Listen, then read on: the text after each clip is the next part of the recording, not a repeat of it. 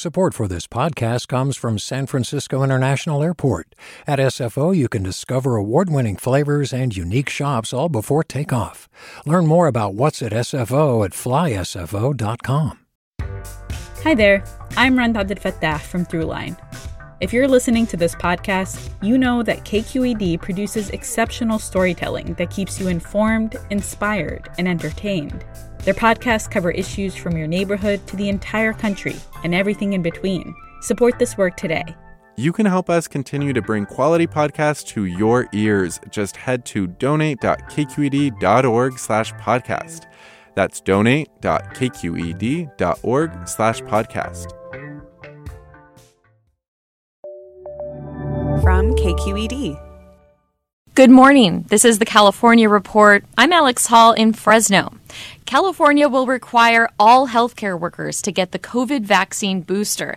In a tweet on Tuesday, Governor Gavin Newsom said the state is taking action to protect Californians and to make sure our hospitals are prepared. Healthcare workers in California are already mandated to be vaccinated. Newsom plans to release more details later this morning. Meanwhile, in San Jose, Mayor Sam Liccardo has proposed his own booster mandate. If approved by the city council, it would require all San Jose city employees to receive booster shots as a condition of employment, and anyone who enters city-owned facilities would also be required to get a booster. The fact that this is much more transmissible means that a smaller percentage of a much larger denominator, a much larger base of people who are infected, can still fill up our hospitals and can still cripple an urban health system. And so we critically need to be vigilant. And being vigilant means wearing a mask, means getting the booster shot. The city council is expected to take up the proposal next month, and the requirement could be in place by late January. If approved, San Jose would be the first major city in the state to require boosters as part of a vaccination mandate. Nearly 9 million Californians have already received their booster shot. Health officials have expressed concerns about a spike in hospitalizations in the state over the last 2 weeks, although the numbers are still well below what California saw during a summer surge due to the Delta variant. Well, get protected, get tested, and stay vigilant. That's Mayor Eric Garcetti's message to Angelenos as the Omicron variant spreads in Los Angeles. Omicron is doubling every 1.5 to every 3 days. And we've seen a caseload here in LA County go from about 1,000 cases just a few weeks ago to 3,000 cases a day right now. At a press conference Tuesday, Garcetti said he believes the high number of cases New York and the UK are seeing now will soon touch down in LA. But even with the holidays around the corner, he said, further stay-at-home orders are not in the picture. I don't see a lockdown. I think we're so much better protected than we were. I do think that restrictions such as masking indoors will continue, especially as these cases go up. The mayor said you don't have to cancel your travel plans, but you should get tested frequently. And if you think you've been exposed to the virus, get a PCR test. If you're a student or staffer on a University of California campus, you're going to need to get a booster shot.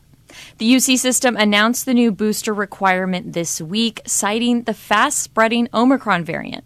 As KCRW's Tara Atrian reports, it's one of many new COVID changes that could be coming to the UC system. Eligible students and staff must get a booster shot before coming back to campus after the holidays. In a letter to the chancellors, UC President Michael Drake says the evidence is clear that a booster shot is essential for protection against Omicron and other variants. He also asked them to come up with plans for a safe return to campus, including a possible change to remote learning at least for the start of the term. Each university will be tasked with coming up with their own protocols given the differences in local conditions and campus operations. UC Irvine, Riverside, Santa Cruz, and San Diego have already joined a growing list of schools nationwide that are staying remote for the first 2 weeks of winter quarter. They say the extra time allows for testing and isolation after the holiday season. For the California Report, I'm Tara Atrian in Los Angeles. And both UCLA and UC Santa Barbara have also announced plans to start the first 2 weeks of instruction remotely. UC Davis will have at least 1 week of remote learning as well. Hi, it's Terry Gross, the host of Fresh Air. We bring you in-depth, long-form interviews with actors, directors, musicians, authors, journalists, and more. Listen to our Peabody Award-winning Fresh Air podcast from WHYY and NPR. Hey, it's Avery Trufelman, host of Articles of Interest, and I've got to say, I've been a fan of KQED ever since I was a little kid, and I would come out to San Francisco to visit my grandma. It was just what we'd always turn on every time we got in the car, every time we were making dinner and turning on the radio. It was always KQED.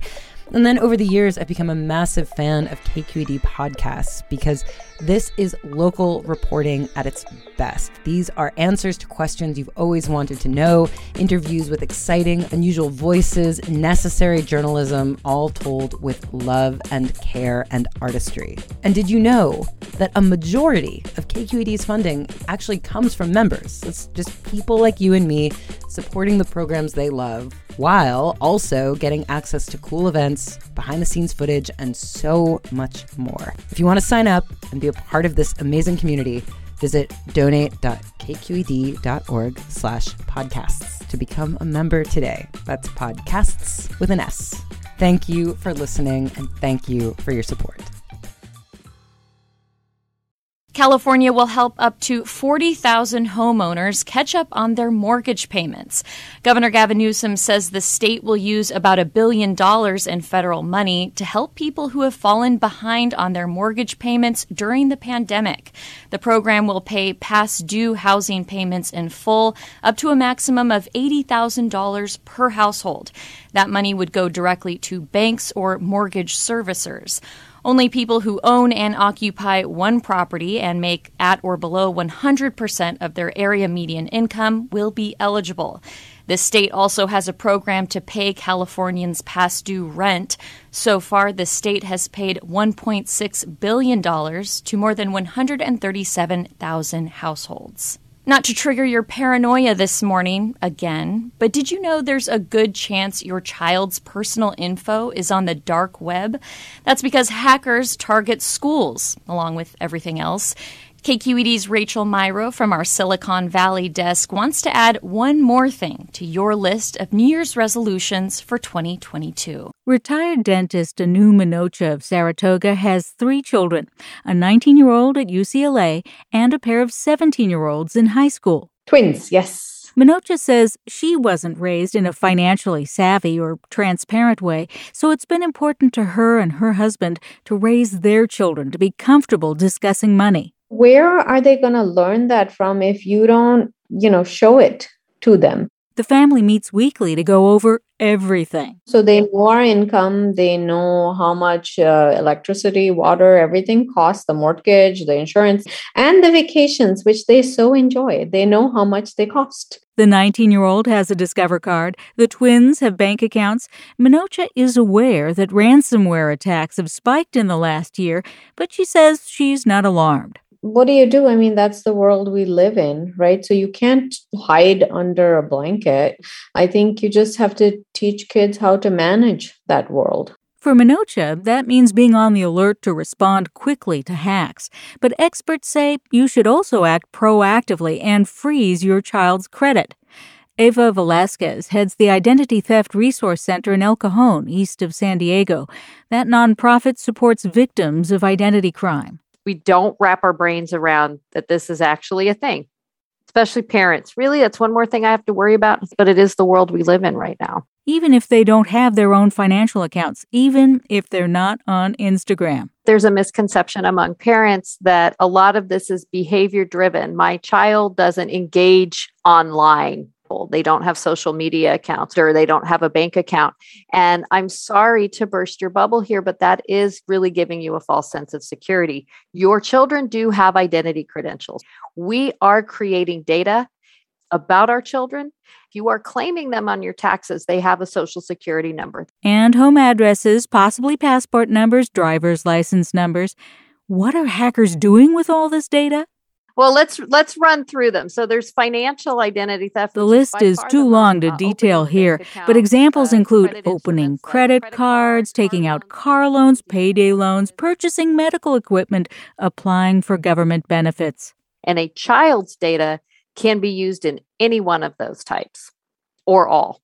A number of parents I talked to expressed exasperation that each of the big three credit reporting agencies, Experian, Expedia, and TransUnion, has a different application process, a different way to prove you are the legal guardian you say you are. Experts say, yes, it's annoying, but deal. There have been more ransomware-related cyber attacks this year, 2021 year to date, than there were in all of 2020 and 2019 combined. Got that? Last thought, you might also want to freeze the credit of vulnerable older family members. For the California Report, I'm Rachel Myrow. And Rachel outlines the steps to freeze your child's credit online. Head to kqed.org to read more. Every mile or so along Highway 101 in Central California, you can find a cast iron bell supported by a shepherd's hook hanging next to the roadway. The bells follow a network of roads called the El Camino Real, or King's Highway, between the 21 Spanish missions from Sonoma to San Diego. But to many Native Americans, the history of California's missions is a painful one. And in Santa Cruz, a local indigenous leader is calling for the bells to be removed. KAZU's Jeremiah Edding reports. Indigenous leaders from across California converged in Santa Cruz in support of a plan to remove the state's El Camino Real bells. Leaders spoke at the event about the traumatic history of the missions and their impact on Native people. What we're calling for is that all bells throughout the state of California be removed. That's Valentin Lopez, chairman of the Amamutsin tribal band, who's leading the effort. They should no longer be used as tourist attractions. They should no longer be used for lies. The truth needs to be told. We spoke by phone after the event. You know, it's just like the Confederate statues. There's a lot of parallels between the removal of the federal statues and the removal of the mission bells. Santa Cruz is the first town along the El Camino Real to rid itself of the bell markers. Its third and last remaining bell was supposed to be taken down during this ceremony, but someone stole it on the eve of the event. Nobody knows if the theft was in support or in protest of the bell removal. But in the end, the result was the same. An informative sign now hangs on the jagged hacksawed post that once supported the bell. It reads, El Camino Real Mission Bell Removed. The El Camino Real bells were first installed in the early 1900s. They were a way to drum up car tourism in California. I love the bells. I stop at missions. I know what the bells are all about, the El Camino Real. All these things are history pieces. That's Steve Princeby. He attended the bell removal ceremony. Despite his affection for the bells, he appreciated the event. I thought it was a really good thing to do, because we come to a point in our history where we come to learn all the perspectives that are out there, and it's an important moment in our cultural evolution.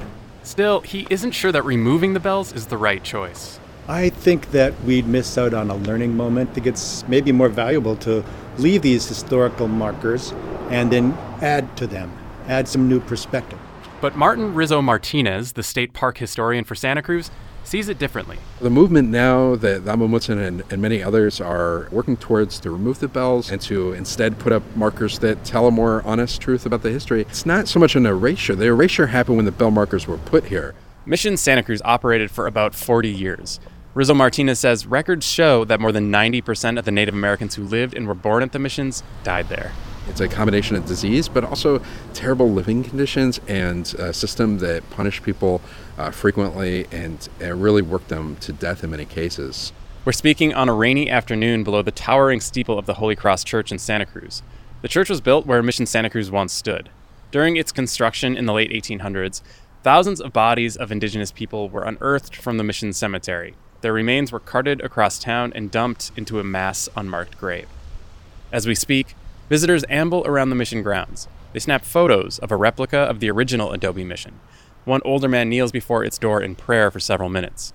Chairman Lopez of the Amamutsin says it's not the people of today who are responsible for the past, but he believes institutions should be held accountable. I grew up Catholic, believe it or not. Indigenous people need healing from that brutal history. But in all honesty, perpetrators need that healing more than indigenous people.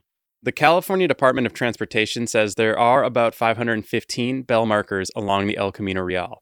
Removing them would require an act of the California legislature. In the meantime, the agency says it's mandated to maintain the bells, and Lopez plans to work with other tribes and communities to remove as many of them as possible. For the California Report, I'm Jeremiah Edding in Santa Cruz.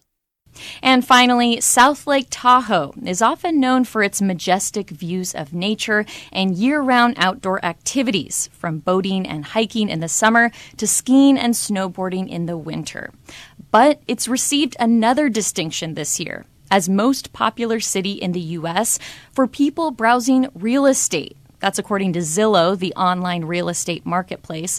According to the website, homes for sale in South Lake Tahoe got nearly 5,000 views per listing.